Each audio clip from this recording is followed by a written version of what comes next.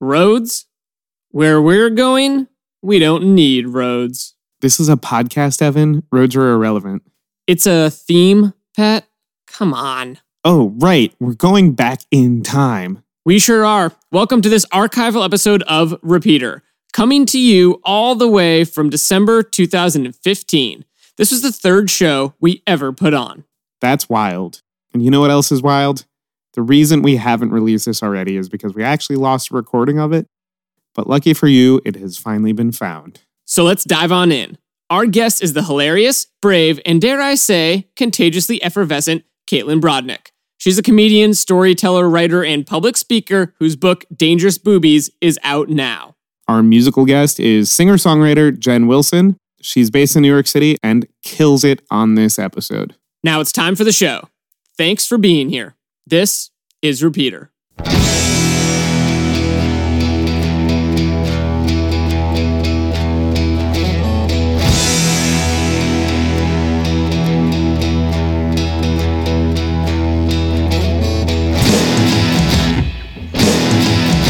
Welcome to the stage, Caitlin Brodnick. Yes. You have so many cups. Hi, thanks for having me. Hi, everyone. Hello. Hello. Thank you for being here. Thank you. I live right next door, so it's very easy. I was like, So do we. really? Yeah. Neighbor show. Oh my God, I live like above the creepy monuments. Oh, that yeah. creepy store. Yeah. You're right here. Yeah, I'm right here. We live above the State Farm. Oh, let's hang out. Yeah. We should like So if watch you need Do you guys insurance- have cable? We actually just got cable. All right, We I'm have coming 12 over. channels. I just got rid of it. We're on a budget, so Okay. you know it's fun. We're living it up with Wow. basic cable, apparently. I'm interested. It's the first time we've had it, actually. What? I mean, it's going to change your life. Yeah. For anyone unaware, Pat and I live together. So when I say we, I'm not like referring to, Special. I don't know, someone else. Well, I'm you referring never to know. You Pat. could always have a fifth. We have a third. We do have a third. Who I think is sleeping through this show right now. It happens. Yeah. It's okay. He's been watching a lot of Homeland. Yeah. It's true. It's very true. Do you have cable? Yeah. And Hulu Plus. Yes. Oh, okay. But the way we the way we like to start off, just to wet our whistles for this beautiful music show, is we talk about one song or artist or album that we're currently listening to and currently digging. So yeah, Pat, what's on your plate, man? I went through a week of Beastie Boys because that's the best. And then today I found a band called Fiddle, Fidil, and it is a fiddle trio, surprise, surprise, from Donegal, Ireland. Nice change of pace. Works for the holidays. Cool. Yeah. And they're delightful. So if you want three fiddles, check out Fiddle. Wow, that's amazing. Lately, I went through a phase because I ended up working some event last month where one of like the other attractions was Andrew WK marrying people in like a Vegas style chapel. And so each night real people were married by Andrew WK, which is an honor, I would think. So it was like a 2-day gig, and on the day in between or the day before the second night of it, I listened to his entire catalog, which I've done before, but it's been a while. And I know like maybe Andrew WK is kind of a joke to a lot of people, but it's actually pretty like inspirational to listen to a lot of Andrew WK because he's just like wants to live the best life possible and have fun all the time and like tell everyone he loves them. That's very nice. Yeah, but it's like also very like anthemic and like you put your fist in the air as you Sounds do just it. like my grandma. Yeah. I think I love him. Yeah. Yeah, no, he's amazing. One of the songs I think is one of my favorites is a song called "I Want Your Face," which is it's just really great.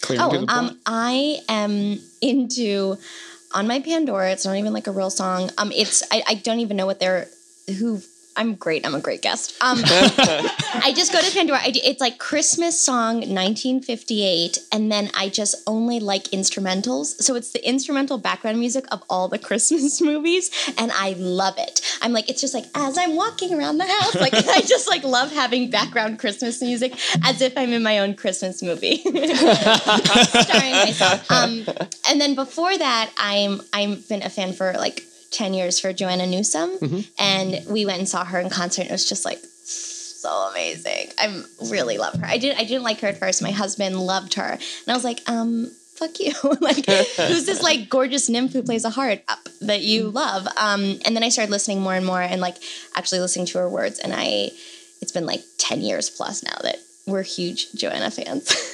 That's awesome. It's wonderful. Really boring. Yeah. Yeah, no, she's cool. I mean, like, she's cool. And who wouldn't want to be in their own Christmas movie? Oh, yeah.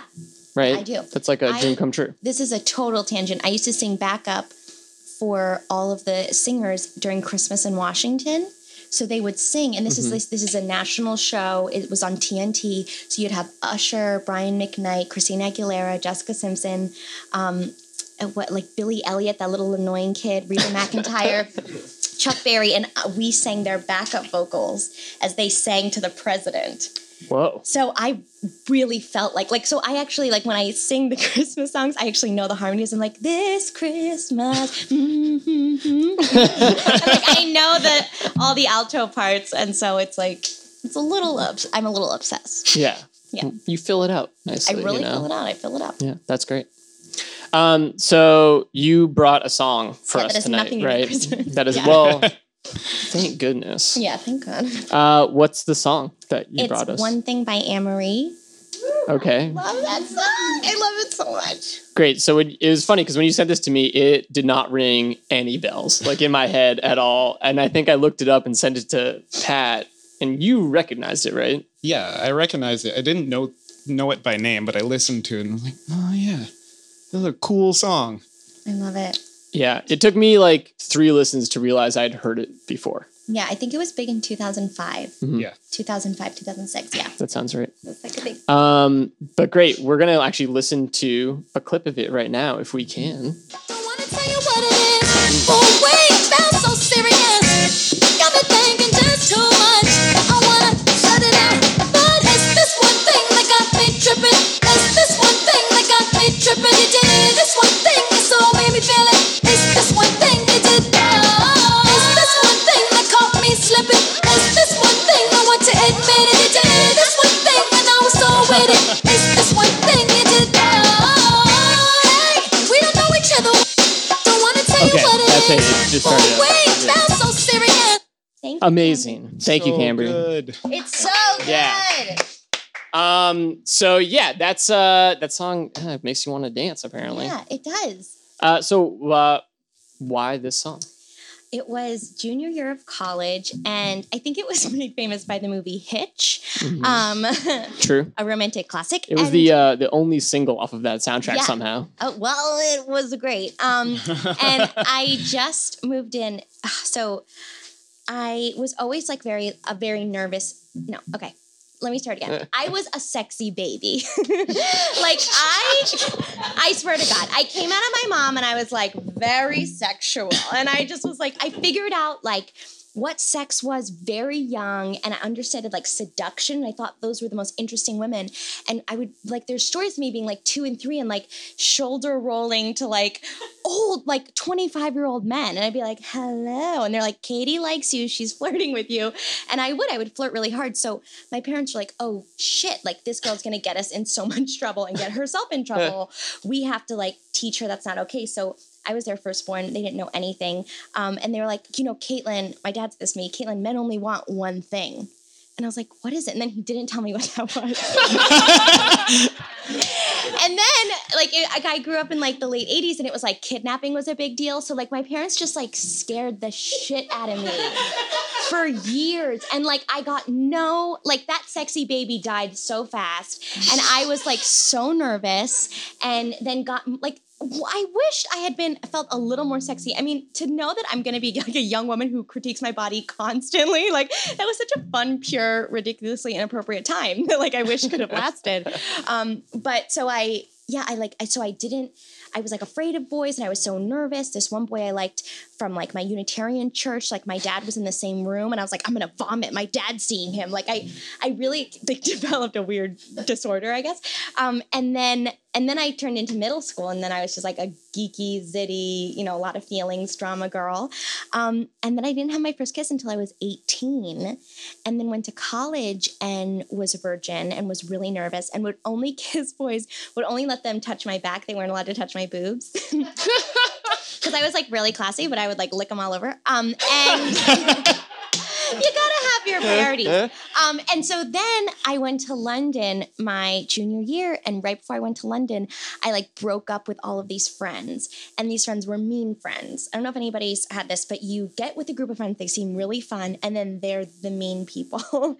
And my husband was actually at the same college in the same program, and we weren't friends, and we didn't hang out because he was like, "You were friends with the meanest assholes." And I was like, "I know." They had like great weed, and like they hosted really fun parties, and I just like wanted to be a part of it. And so we broke up, and I went to London and made out with like 15 people.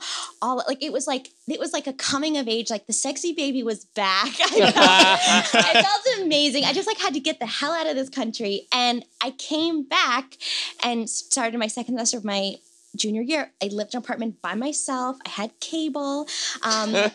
The BET was constantly running, and this song was playing, and I was like, "I'm a woman!" Like, it just felt so good. And like she dances in her underwear, and her lingerie is so pretty in the music video. It's like the prettiest lingerie. And when I was a sexy baby, as a baby, I really wanted lingerie. I remember I was like, I was a little older. I was like 6, and we were shopping, and I was like, "Mom, I want this." And she's like, "Keelan, that's disgusting. And no, you can't have that." And I just like burst into tears because it was like, but it was beautiful. It was like artistically done, like yellow lace. And she's, I think, wearing a yellow lace lingerie in the video. And then she has a drum circle. And it's just, I just remember being by myself, coming back, like having no friends in America, but like starting again, knowing that I was sexy again. I kissed all these British people. Like word got back to my theater program that like Kayla Brunick kissed a bunch of guys. So she's ready to do some more. And I just like felt so alive. And this song like kept going. That year, I also lost my virginity finally to like a very confused, weird, maybe gay, we're not sure. But it didn't really matter. Like, it didn't really matter. Like, I was living it up. Like, and then, and with the funny part of the story is that my husband was at school the entire time. And then after we graduated, we met. And I was like, "Oh my God, you're like, what's up?" And this was my ringtone for probably like 12 years, a very long time. So that's wow. a lot of it. Yeah. That's a story. That's a story. I love it. I love it. Did you know, this like charted on the ringtone charts, Yeah, this song. I had it. Yeah. Yeah, I didn't know that was a chart, but you had told me that in your email that you're like, yeah, this used to be my ringtone. And then I read that and I was like, that's insane. Yeah, and it was so easy because you just want that ba-da-ba-da-ba-ba. That ba-da-ba-da-ba. And like that was its own little ringtone. And I was like so excited. I was like, there are other smart people out there who know the beginning of the song is like a perfect little ringtone. Yeah. I killed it. I loved it. Yeah, I think it registered platinum. Yeah. Like the single and the ringtone went platinum. Yeah. And like you talk about it, everyone's like, "Oh, great song." But like it played in my wedding. Like it's like, this is like me. And like when I first met my husband, it was still my ringtone. And he was like, "Oh, that's the shit." And I'm missing. It's also a sample from this really great band that's constantly sampled in hip hop. The Meters. Yes. It's a sample of their song "Oh Calcutta" from 1970. Thank you. Yeah. I was looking at that today. But yeah, the Meters are amazing. So, but it's just so much better. I love it so much. Yeah. What do you get when you have a platinum ringtone? Do you get like a little cell phone that like goes in a frame on your wall, like a little silver Just guy? a platinum star tag. It's actually like a mirror and an award. Yeah, you can check yourself out. When you go up in it. Platinum ringtone. Cool. So this song was like really like, it kind of almost like encapsulated that moment. Yeah, of like you kind of turn. get in there. And that turn of like being like, it's okay to be sexy. So, long story. So I used to, I was just like, as women, you know, you go into the world and you're immediately sexualized right away. And you're overly sexualized. And men make comments at you and women tell you your boobs are great or they're too big or they're too small. And you see all this stuff. So I also, as I was growing up, was not comfortable with that rush of sexuality. Mm-hmm. And so I really hid from it. And I would sort of like wear lots of coats and scarves. And like, I just sort of bundled up. I also like developed really early, and I remember my aunt being like, "It's a blessing. Show those off. They're so high and perky." And I was like, "I'm gonna get raped." Like that's like all I could think about as a kid. Like I was very nervous. Well, I was like, your parents sort of like scared you into feeling that way, yeah, right? it was like just like A to B. And I was really nervous. So I remember just like not being comfortable being sexy. And then there was something about being in London where I was like, fuck it, I'm never gonna meet these guys again. They can think I'm a slut and I won't let them touch my boobs. Oh, it was great. The hallmark of a slut. Yep, yeah. So She won't let me slutty. touch her boobs. So slutty. I kissed 2 boys in one night. I kissed one guy named Rat Kicker after he kicked the rat. It was like a romantic gesture. It wasn't like embroidered on his leather jacket or anything. No. He kicked that rat to save me, and I was like, "Oh, you're making out with me tonight." I did an upside down kiss. I kissed a guy that then ended up being like super creepy and wanted me to live with him in northern England, Upcountry. upcountry England. And we'll live on upstate England. Yeah, come live with me and my mum. I was like, that's gross. That's gross. Yeah. Terrifying. Yeah. But that's really, I mean, that's cool, So, right? yeah, Those so songs like stick, like those songs are interesting because like turning point songs. Yes. Because the thing that like I've noticed, I think with turning point songs is sometimes like they keep turning points, like, or like they keep finding significance even though they're kind of tied to a particular moment in time. Yeah, when this played at my wedding, it was like everybody started cracking up because they knew this was like my shit. And my husband and I started dancing. I think they played it right when we did the cake, and my husband and I just smashed the shit out of each other because we're idiots. And we got cake everywhere. Like I got it on my nose, like in my eyes. And the wedding coordinator that was helping us was like so grossed out, and she's like, "You guys are animals," and like we like just fought each other really hard. And then we were gonna go wash our faces, and they played the song. We were like, "We gotta dance with cake on our noses. This is the song!" And like, I just yeah, it's my fave. So is this just like a song that you stumbled upon, or was it like recommended to you? Or No, I think I saw the movie Hitch, and I was like. So you I'm stumbled very. upon I it. stumbled upon it in Hitch. I did like the end of Hitch. There's also a Stevie Wonder song. "If You Really Love Me" is.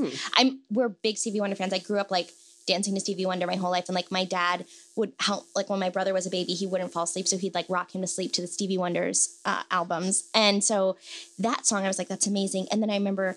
So that made me feel happy. And then I remember hearing that song, like, that's so cool. And then the music video came out, and it just like all hit at one time. And I think I was in England when it was starting to get popular, so I wasn't bored with it at all. And then when I came back and it only played on BET constantly, it was like a dream come true. I loved it.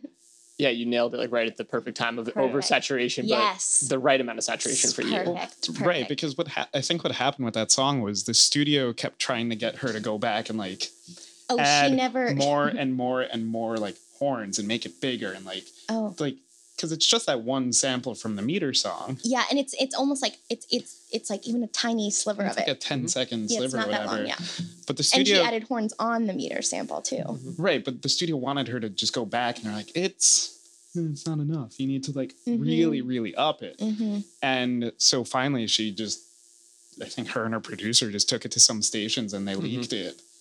And so then the radio station started playing it, and It's then the so studio was like, "Hey, please don't. We didn't let you do that." Oh. But like it was so like everybody was reacting to it so well that the stations were like, "No, we're not gonna do that because this song is great like this." Yeah, it's great. It's so great. And then I know what I was gonna say. Keep talking. I forgot what. Yeah, that's like a really like shady thing for it was her producer leaked it to the radio stations and to get it like enough momentum so that it couldn't be pulled essentially. Right. That's nice. I assume That's this was very like smart. yeah. I mean, shitty, but like very smart. Well, yeah, we're not like worried about being shitty to Columbia Records because they're shitty to everyone They might they've need ever the money, paid though. or not paid. Yeah. I also just like, I really liked her. I think she's so gorgeous. Like, I think she's so beautiful. I was like ready for her to be the next Aaliyah or like this big, huge sensation because I was such a big fan and it just didn't happen. And the other songs on her album were fine, but like that horn beat, like it was also like, she's like a fun singer, but though that like song and those beats lived on their own. Whereas like she it's not like she came with an album that had all of that really fun influence and that really fun like band mentality, fun drum line, you know. So the rest of the album was like, well, that's fine. Yeah. Yeah, she never seemed to really like get much more steam after that. Like, and she was so pretty. Like, she was so pretty. She had it all. She had it all. She had it all. She had it all. She just needed to keep those drums wherever she went. She was like walking down the street. Oh, so great. Okay. So yeah, that's very interesting. So going back to your childhood then. Yeah. Right? So this is very interesting. So you were like this incredibly flirtatious, seductive baby. Yeah. Or top. I like had a kid, it going on. Yeah. Now, is this like mostly, do you remember this? Or is this mostly from other people telling you like your behavior as a kid? Like my obsession and like my fascination with these, with like sort of the Marilyn Monroe and like that Will Roger Rabbit had come out and that like those caricatures of like women that were just all like curves and not really, they didn't have a spine really. They're just like these like wobbly, sexy women.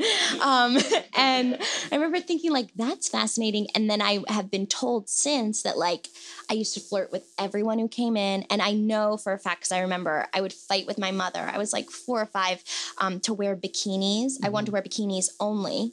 And patent leather shoes. Like they were my Christmas shoes. But I wanted to wear bikinis and like basically bikinis and high heels only. And when she would leave the house and my grandma was babysitting me, I would run immediately to like my summer clothing that was like put under my bed in like a Ziploc, whip them out and be like, I'm ready to go. And my grandmother and I would play all day and I would just be in a bikini all day. And then she would, when my mom came home, I'd get in so much trouble because like I didn't understand time, but I understood how to be sexy. And I just remember like that was it. And like I don't even think like I wanted to have sex with people, but I just was like that like positive energy of like loving your body and being like just like let it all be and like clothes are restrictive. Like I was like a very like hippie-ish, sexy, porny baby. Yeah. You know, like you do.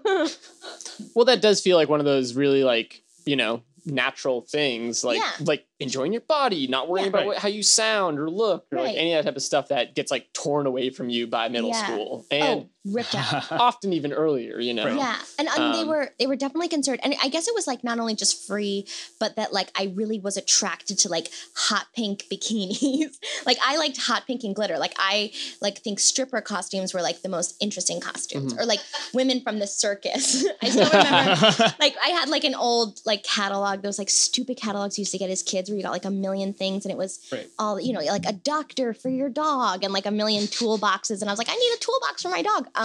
So one was like a circus act and it was like this like really like flirty low cut. It looked like an ice skater's outfit. And I was like really into the ice skaters and I loved the idea that you could wear a leotard that was skin colored so it looks like it was naked but it's not naked. I was like, that's genius. I was like, that is the best idea ever. Like I like thought you'd be like fucking with everyone everywhere you walked. I thought it was the smartest thing ever. I was like, oh my God. And when Britney came out with that nude outfit with the glitter years later, I was like, I love it.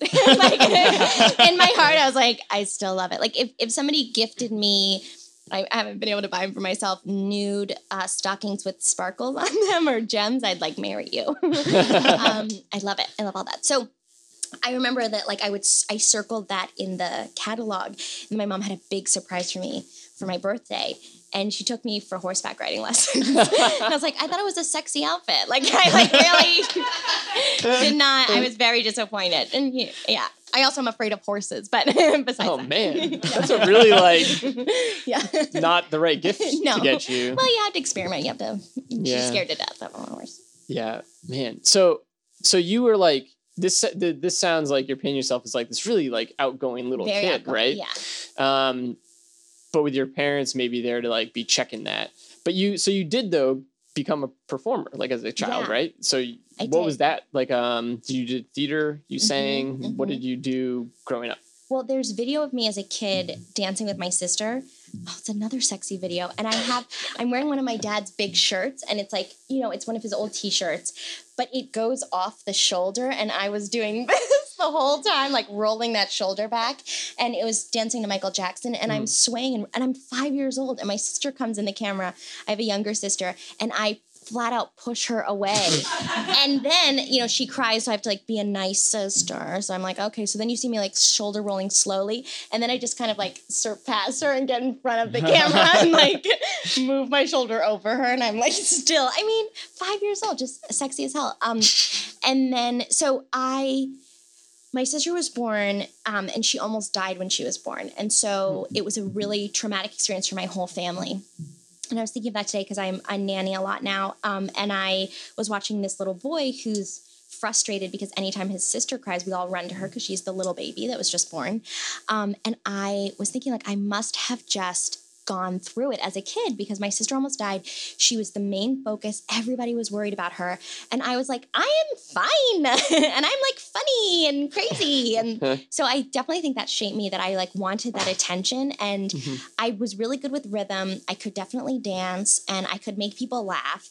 And so any chance I get, every single family dinner would end with me doing a performance. It's just like, it's what you got. If you come to the Brodnicks, Katie's dancing for you. And so that was just always how it was. And it came really naturally to me and really easy. And I felt like very talented as a young kid, which I think is really nice. I think we try to do that with our kids too. I know I do it with the kids I nanny for. Like if they like dinosaurs, I'm like, oh my God, you're going to be an archaeologist when you grow up. Like I'm excited for them. And we're all trying to like pigeonhole where these kids are. Except for me, everyone kept saying when I was little, you know, it's a really hard career path to be a performer. And I was like, what? You're saying like John can be an astronaut, but I'm telling you like I want to sing and dance. And they were like, you should have something to fall back on. Like it was so fucking annoying. So I remember wanting to be an actress from very little. And then when I was like in 5th grade, I sort of put it together that you could get paid to do that as a job. I was a little old. I was 5th grade. And I was like, oh shit, this is what I'm doing. This is what I'm definitely doing. And then it just sort of like moved and edged and crafted into being what I'm doing now, which is stand-up comedy. Yeah, because you do stand-up now, you do storytelling, right? Yep. And you're also a writer. Yes. Yeah. You're working on a book. It's Ooh. really, really hard. This is totally crazy tangent. I never thought this is like sad. I never thought I was smart enough to write a book. And then I was asked to write a book and I was like, I'm kind of a talker. and so now I'm writing a book and it's very fun. And I understand why writers go crazy because it makes you crazy. But yeah, it's totally different. But at the same time, like I still at the end of the day love glitter and hot pink and the exact same 5-year-old. And I love shoulder rolls. I just love them. Yeah. It was funny because I was almost imagining that you were going to tell us that, you know, like, oh, my parents were really maybe worried about my sexuality or my sensuality as like this little kid. But then they were like super supportive of me being a performer. No. But they were even like, that was even tough for you to like break through. Too much for them. they were like, look, we're comfortable with the daughter who almost died. She's like pretty like chill, regular. And I was every piece of furniture I would stand on. Like I wanted to perform. And I remember my parents just being like, oh my God, she's insane. Like she's too much. And like, I wasn't certifiably insane. Like I'm a little dyslexic, but like there wasn't anything to like, they couldn't like put me on meds or anything, but I was just an excited girl who loved entertaining, loved the attention. And my bubby and poppy, my grandma and grandpa growing up, adored me so much. They really catered to that crazy side. And they babysat me twice a week. And so that was like when the shoes, like it all came off. Like I was like on it, and they would let me perform for hours for them. They were like, all right, let her do it. You know, they just loved me to death. Yeah. I was their, you know, first granddaughter, and the closest that would probably be like she hoped being the most Jewish. Like we were like in a mixed family, so she was like, I'm gonna make this one a Jewish one. And so my bubby and I were so close, and they just adored that. And I think there's that level that only grandparents can do, where they're just like, fuck it, I'm old. Do whatever the fuck you want. You know, life just gets harder. So where your parents are like trying to make sure you get into the right college, your grandparents don't care. And they just like let that side flourish. Yeah, they don't have to deal with you on like the day to day when it's like every single day you're on top of a table or something. I mean, every day, yeah. And I also was a big fan of brownie batter. Those are like the memories I have. It was like eating brownie batter there, not wanting to cook it and dancing, Singing in a your heart bikini. out, yeah, dancing. just like living it up. I can't. I cannot wait to meet my kids. They're gonna be so insane, or they're gonna be the most boring kids, and I have to like learn to love them. I'll go to therapy. It'll be fine. It'll be fine. So were you like preparing your own shows, or were you just eating that brownie butter and going for it? Preparing my own shows? No, like Yeah. I was like a very strict dancer. And so during Thanksgiving, like we would all go upstairs. This was late 80s, and we would change into my aunt's and my mom's workout gear, which was like the neon sports bras. And then it would be like those thong and like gym shorts. If you think of like Saved by the Bell when they like all did the workout session, it was like that. And so the parents loved it because they could get drunk and chat as long as they wanted. And we would all be in the basement and we'd be choreographing. And I'd be the lead dancer. And then everybody else could do whatever they wanted. But like a good choreographer. Really nailing it. It's like what's On important is point. that I'm in the front, and then David, you do lights. My cousin David was like not happy to be there. Cousin David, you do lights, and then my sister and my cousin, like they probably came up with some really nice, sweet routines in the back, but I was not concerned. I was like, you do you. I'm gonna focus on the win. So and then we were performing. Everybody, we would stop dessert, stop coffee. They'd have to come into the living room, and we do it and sing and just do it all. Yeah. Yeah. Pat, did you have anything like that growing up? Song and dance in my living room? Yeah, well, because like being like surrounded by a lot of performers or like comedian types, it's like I feel like I hear this kind of story somewhat frequently of like someone's like, oh, me and my brothers and sisters and me and my cousins used to put on shows for our family. And I can't think of like something I would have never done that growing up. So you were like a writer kid? I don't know. I watched TV. Like, I just like sat around and like watched television I and they're like those creative kids that didn't do that anything. think about it, and they're very heady and they're very smart, Right. and they can see it happening and they don't want to necessarily get up. And I still think those people exist today. I definitely dreamed about it, like Yeah, or like became that a creative appealed to kid. me. Yeah. Like that idea of like, oh, wouldn't it be cool if everyone like thought I was a performer? Yeah. But I'm not a performer, Almost so the I go back to. mathematics behind it. I feel like I there's guess so, yeah. Right. Yeah. But we all want that glory. Because I had two of my cousins, they would get together and like choreograph and whatever.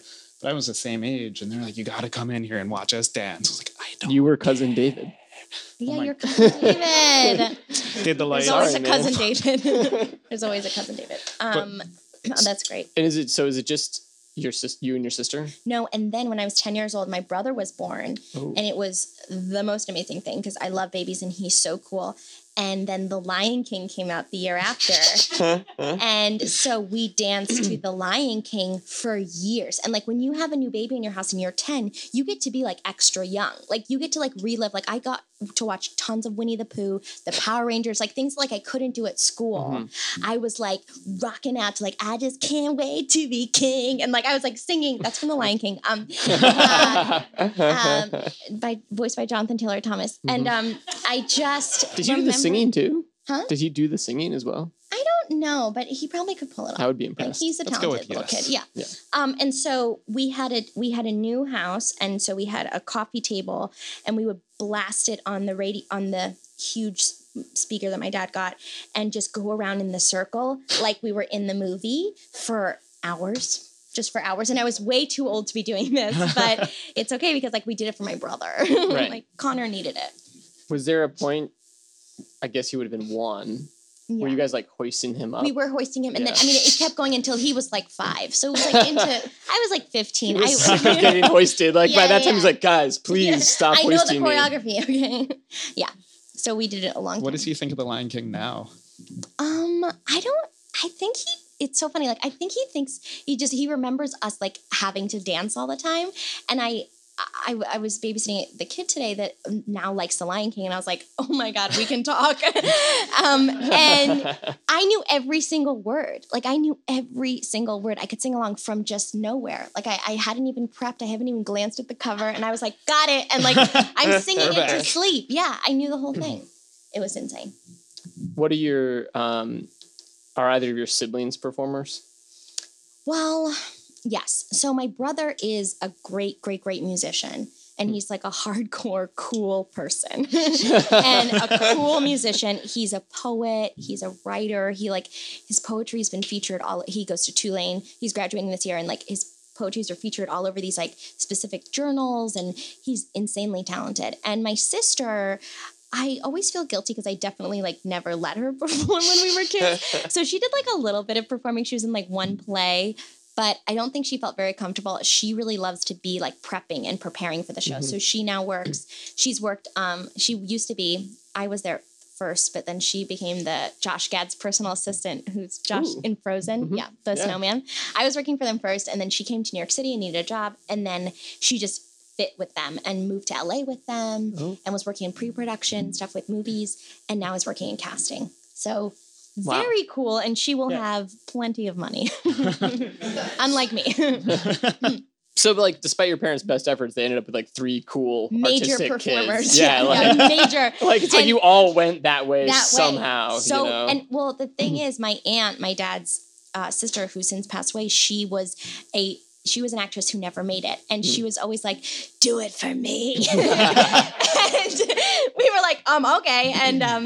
And also like when my brother, I didn't realize like how much my brother was into music because I was in college when he was in high school, middle school to high school. And so I all of a sudden turned around after I graduated college, and they're like, "Oh yeah, Connor's playing these huge venues in DC, like the 930 Club, and like he's doing all these like great things, and he's in 3 bands at once, and he's like it's amazing, and he sings and writes and plays music." Like I didn't even realize this came out of it, but my parents really want him to be a writer, and they really want him to go like. He also loves monkeys. He's really into. That's not like the formal term; they're called something else, but like the evolution of monkeys, he's very interested in. I sound like such an asshole, but I don't know what they're called. I love that. Marsupials. Yeah. Those aren't actually monkeys. I know, Connor. I know. So he wants to go to some like trip and study them in the rainforest. My parents are so excited, but I know he's really going to tour with his band. Like that's an option. We know it's not going to happen. They just want to like get him out of that van. They want put him in a van. rainforest or something. In a different van. Yeah. Yeah. He performed one show in New York City at this like club on the Lower East Side, a super cool club, and nobody came, and it was just me and 2 foreign German guys who loved it. And he was so embarrassed, but I was so proud. I was like, performing for nobody in New York City is like a big deal. Like the amount of times I've done that, it's just such a hallmark of like a notch in your belt that's a really big deal. And you just go like, and the whole thing, like setting up for the show, nobody's there. You're like, people will come. Doing the show, singing just to your sister, your older sister, who's dancing really loud. And then they have to like pack up and they get in their van and they drive back to Maryland. And I just was so like excited for him because I'm like, that's grit. Like that's the real stuff. And performing for nobody in New York City is still better, I think, than performing in most places because it's my favorite. It's just, it eats you up and it doesn't give a shit. And so he's probably going to come back in the summer. But I was so proud of him. And he was so embarrassed. He's like, I can't believe it. Like, usually we have more people. And like, he has his college kids that like love him. But I was like, no, I love this. I was really glad to be at this moment when no one's there. That's good big sistering. Yeah. You know. And like, cool. you get that, you're a performer. And it's like, like you said. And I'm glad I was the one person in the audience. Like, he kept saying, oh, you don't have to come. It's in the Lower East Side. It's kind of far away. And I like wasn't feeling well. I'm also like, in my free time, if I can be a hermit, I'm like really into being a hermit. Like it's my favorite thing to just stay at home. So I was like, no, I'm going to do it. And it was so worth it. It was one of the highlights of me seeing him perform, and he hates that moment. He wants to erase it, but it was such a big deal for me. Where are you guys from originally? We're from Maryland. Maryland. Okay. Bethesda, Maryland. And I hated it growing up. I hated it so hard because it wasn't New York City. Because when you go to downtown Bethesda, it's like trying to act like a cool Bethesda. And like everyone in DC is like so fucking smart. And like there's all these like medical people and political people. And I was like, no, this doesn't count. This is not New York City. Like, I don't know who you guys are fucking with here, but I know what's up. You were familiar with New York City? Yeah, I like figured it out really quickly. And then was like, why aren't we living there? Like, that's where dreams are made. Like, this is a waste of time. I wanted to leave school so many times. like crying. And these would be like epic episodes of me crying with my mom, wanting to leave for the theater. No one was casting me, but I was like, I gotta go. I just gotta get out there. Like tears and tears. And she like made me go through school and never let me leave. Do you remember your first time coming to New York? Do I? Or one of them? One of the times, so one of the big deals when I came to New York was when I was going to move here, but my husband, we were dating at the time, had moved here first. Mm-hmm. And we were dating, and I told him, like, look, I don't, like, need anything special either. Like, I'm super chill. Like, I'm a girl that doesn't need commitments. I was lying. I, like, love settling down, and I can't wait to have babies. So, but I was like, whatever. Like, I'm, like, cool. I'm cool. So we were, like, AIM instant chatting, and he came up here and I came up to visit him just to be like a cool, chill girl who visited him. But we also talked every day for an hour. And like, I hadn't really dated. I only had that one weird gay guy kind of relationship. And so this was like my first thing where I was like, oh my God, I like love this person. So I came up to New York City, but beforehand I was with my friend who was like an older, she was like 32 and I was 22. So she was like much older. And I was like, she's experienced. So we got wasted the night before and like woke up, almost missed our bus. And I arrived to New York City, like sweaty, disgusting, like nothing that I had planned out. I was like, I'm going to show him I'm like an easygoing, chill girl that like is just a fun girlfriend, like can come in for a weekend and then peace. And I got here and just like burst into tears and like was so disgusting. And he told me he didn't want to be my boyfriend. I was like, this is terrible. And just cried like the whole weekend. And it was the worst. And we were just in Brooklyn. And then, like, somehow he fell in love with me. But then I remember coming home. Like, I even bought a special top from Forever 21. Cheap, but special. It was special. It was a good deal. Sure. And gave it to my friend when I was drunk. I was like, you know what? You should wear it. You look beautiful. And like wore one of her fuzzy Angora pink sweaters, which is like not flattering on anybody. Nobody should wear fuzzy Angora. Well, you know. And I like switched like in the middle of the night with her. And then I was like, what am I doing? Like I just like ruined the entire trip. But we're married. So how did he fall in love with you? Like if that truly was like a breakdown, hey, I'm not interested kind of like weekend. Oh no, he said, well, he's like really interested, you guys. Like Alan says that, but it's like you can't listen to him. He moved to New York City and it was that thing of like I gotta go with my best friend. I've always wanted to go, and we both grew up in Maryland, in different parts of Maryland, and so we graduated senior year, and a month or two after we graduated, we finally met because we had a mutual friend in Maryland who was like, hey, you guys let's all hang out.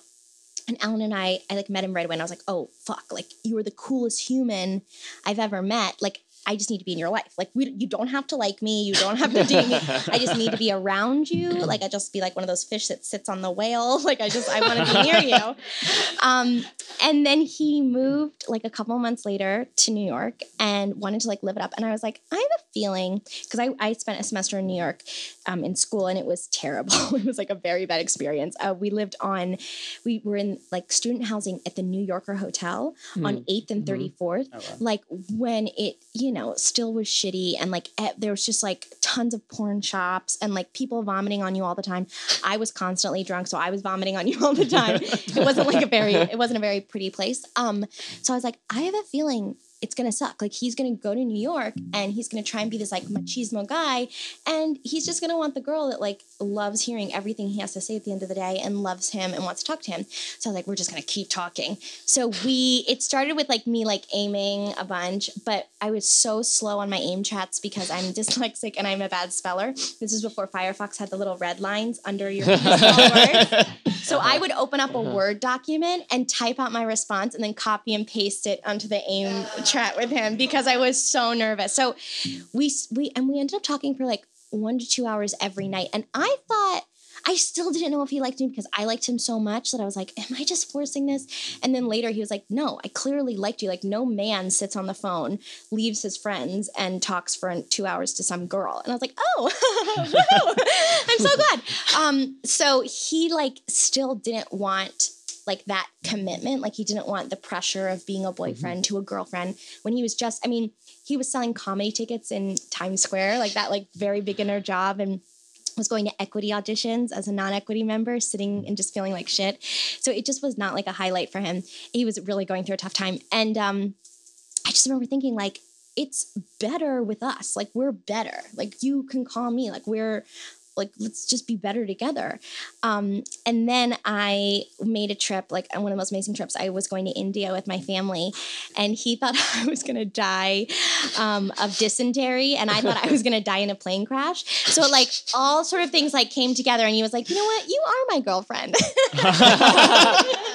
You just have to go to India, guys. It works. It works. And then when I was in India, I spent so much money on long distance calls and wrote him like 6-page emails, like printed emails. And while my mom and my friend and her friend Joyce were like old ladies getting drunk in the corner, I'd be like in the business center in India as the lights keep coming on and off. Like in India, the power goes off and they're like, whatever, it's India. And so I was just dealing with that, but I was still like, I would write him every day. And it was pretty romantic. We were saying that like we fell in love with each other's minds and brains and the way we thought faster than each other's bodies. And then when we hooked up, I was like, oh, and you're hot as hell. Like, I love this dig. But so that worked out. But like, it was actually really successful. And like, when girls ask me for advice, when they're like, like, I don't know, I think I like this guy. All I say is I'm like, hunt him down. Like, I give terrible advice. Like, I'm like, you keep calling until he realizes you're the only one in the world that cares about him, and he'll never get that equity audition. I'm really like a terrible advice. I saw him and I was like, oh my God, like this is it. And he loves me and he's like very loving. And like, as we like in our relationship, like I'm more relaxed and now he's more like, it's just things like ebb and flow. But I think there's like a deep seated nervousness like I have when I really hate myself. And I'm like, did I just like catfish him into marrying me? Like, did I just like make that happen? Then I'm going to become, anyway, and that's just like for therapy. But yeah, I locked that down. Good job. Yeah, thanks. Yeah, congratulations. Thanks. Yeah, I was reading one of those lyric meaning websites about this song. And it's just funny how much of that, because it's the one thing that she's referring to is just that one thing with somebody that you sort of understand what's going on. Yeah. But the whole time you're like, yeah, I don't really know, but it's there. Yeah. And so I had that with Alan, with my husband too. Yeah. I was like, I just loved his brain. Like I just like he just like thought differently than any other man I had known. And I was like, yeah, I'd also, so this is, okay, let's get into details. I knew his ex-girlfriend during their breakup. I was friends with them as they were breaking up in college, but I didn't know him. That was the thing. Like the entire time in college, I was like, who is this guy? So I was such a good friend because I was like, fuck that asshole. Like I talked so much shit about him. And I was like, I don't give a fuck about him. I was like, he's a mama's boy. I just think you name it. I called him that name because I was like a very good friend. And then I met him and I was like, oh, that's why she went crazy because he's pretty great. Like he's pretty great. And then I like, we're not friends anymore, obviously. I had to like explain it to her and it did not go well. She hung up on me. She lives around Astoria still, and sometimes I run into her and I'm very uncomfortable. I know, just gross. But I didn't think I'm like a deviant person, but I was like I hadn't met him. And then I finally met him and I was like, oh, this is why she went crazy. He's so cool. And then I was like, I can't like him. And then I was like, let me make out with him and see. And I was like, oh no, I'm into this. So yeah. Yeah. Yeah. So don't ask me for any advice. I'm not That is an interesting thing though, like you're bringing up, Pat, is like the idea of like the one thing, the song is constructed in a way to be entirely vague enough for anyone to read into it. Yeah. It's like she never says what the thing is. Yeah. So I mean, whoever, it could be his literal thing. Yeah, it could be his like, thing. we don't know. Yeah. But it could just be his like heart, his it spirit, could be his heart, his spirit, his wanderlust, the way he talks, his music, like. Yeah. But so it's like, but that's like so much pop music, right? Yeah. It just means whatever you want it to Right. be. Yeah. Like Chingy's One Call Away. See, I think that's got to be about like someone's about to die and they only have one last call. That's not what it's about. No, it's You said Chingy, right? Yeah, so I assumed that it was a really sentimental song about the end of days. It was a really sentimental about fucking, but it was like so nice. Yeah. Oh, it's that kind of call away. Yeah. I got you. Guess I should listen to more Chingy. Yeah. Say right, Chingy? No, that's right. Yeah. Chingy. Yeah. I was It's a great name. emphasizing it. Good. Cool. Pat, how are we on time? I think we're good, right? Ladies and gentlemen, Genevieve Wilson. Hi. I actually didn't know I'd be up here by myself, so I'm Jen. So, Caitlin, I really hope that I've done justice to this song. You spoke about how much it meant to you, so I hope I didn't ruin it for you. But I've taken out a lot of what I can't do on a keyboard, and I hope that what is left works. There we go.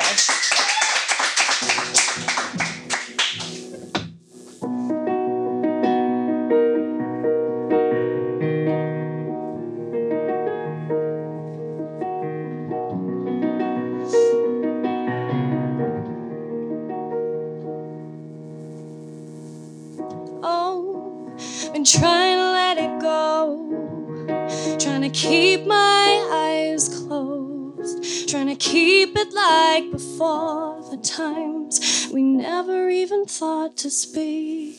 Don't wanna tell you what it is, oh, we felt so serious, trying to keep it like before. I wanna set it off, but this one thing that's got me tripping. It's this one thing that's got me tripping. You did just one thing, and I was so with it. It's this one thing you did. Whoa.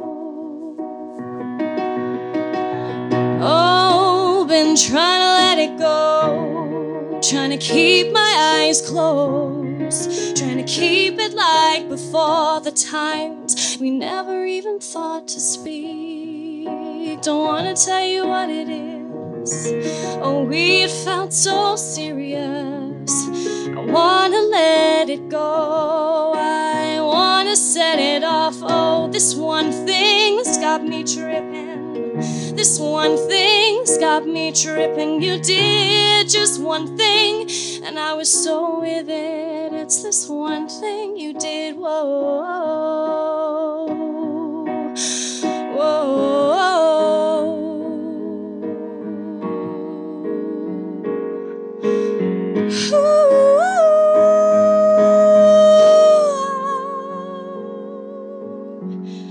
It's this one thing that's got me tripping.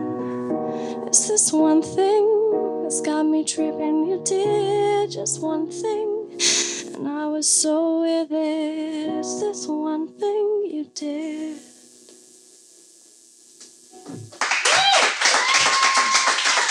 Thanks. Genevieve Wilson, everybody. That was awesome. Okay. And guys, thank you so much for coming out to Repeater. Thank you to Caitlin Brodnick for being our guest. Kelly for hosting with me, of course. And Genevieve's gonna play us out with one more song. Does that sound good? So thank you, and I'll give the floor back to you. All right. This is another cover. Yeah, it's another cover. So, Break Even by The Script.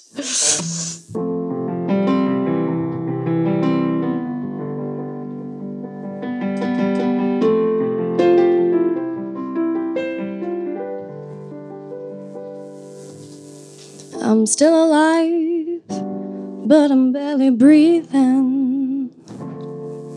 I just prayed to a God that I don't believe in.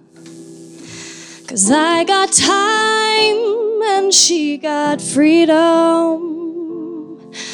'Cause when a heart breaks, no, it don't break even. They say bad things happen for a reason, but those wise words won't stop the bleeding. 'Cause she's moved on and I'm still breathing. 'Cause when a heart breaks, no, it don't break even. What am I supposed to do when the best part of me was always you? What am I supposed to say when I'm all choked up that you're okay? I'm falling to pieces. I'm I'm falling to pieces.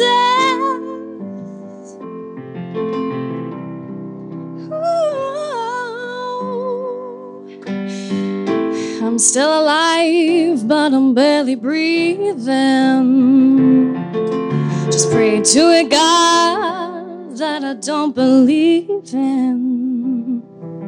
'Cause I got time and she got freedom. 'Cause when a heart breaks, no, it don't break even. What am I supposed to do when the best part of me was always you? Yeah. What am I supposed to say when I'm all choked up that you're okay? Yeah. I'm falling to pieces. I'm falling to pieces.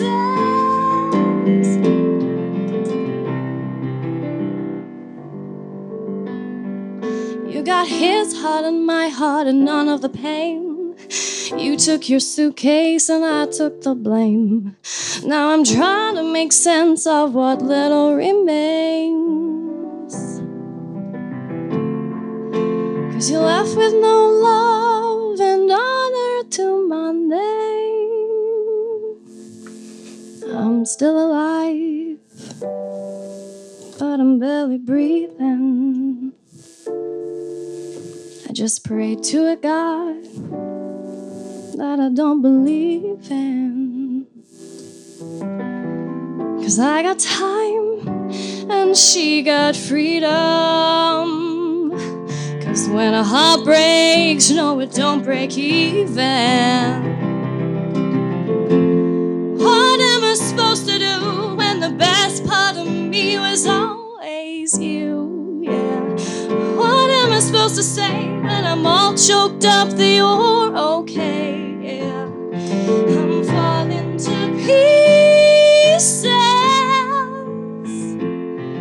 I'm falling to pieces. I'm falling to pieces. I'm falling to pieces. Caitlin is the best. If you're in NYC, you can see her perform regularly at the UCB Theater and at various comedy and storytelling shows all over the city. If you're the literary type, check out her book, Dangerous Boobies, Breaking Up with My Time Bomb Breasts.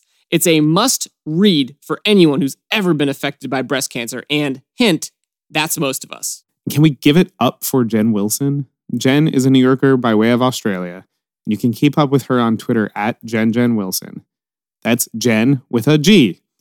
She doesn't have any music online right now, so you should consider yourselves lucky to hear her beautiful voice. Thanks to Caitlin and Jen for joining us on this episode. It was a very good time and a wake-up call for me, personally, that I need to get a cooler ringtone. Totally. This was a real blast. And, we're sorry that we made you wait almost 2 years for this incredible gift.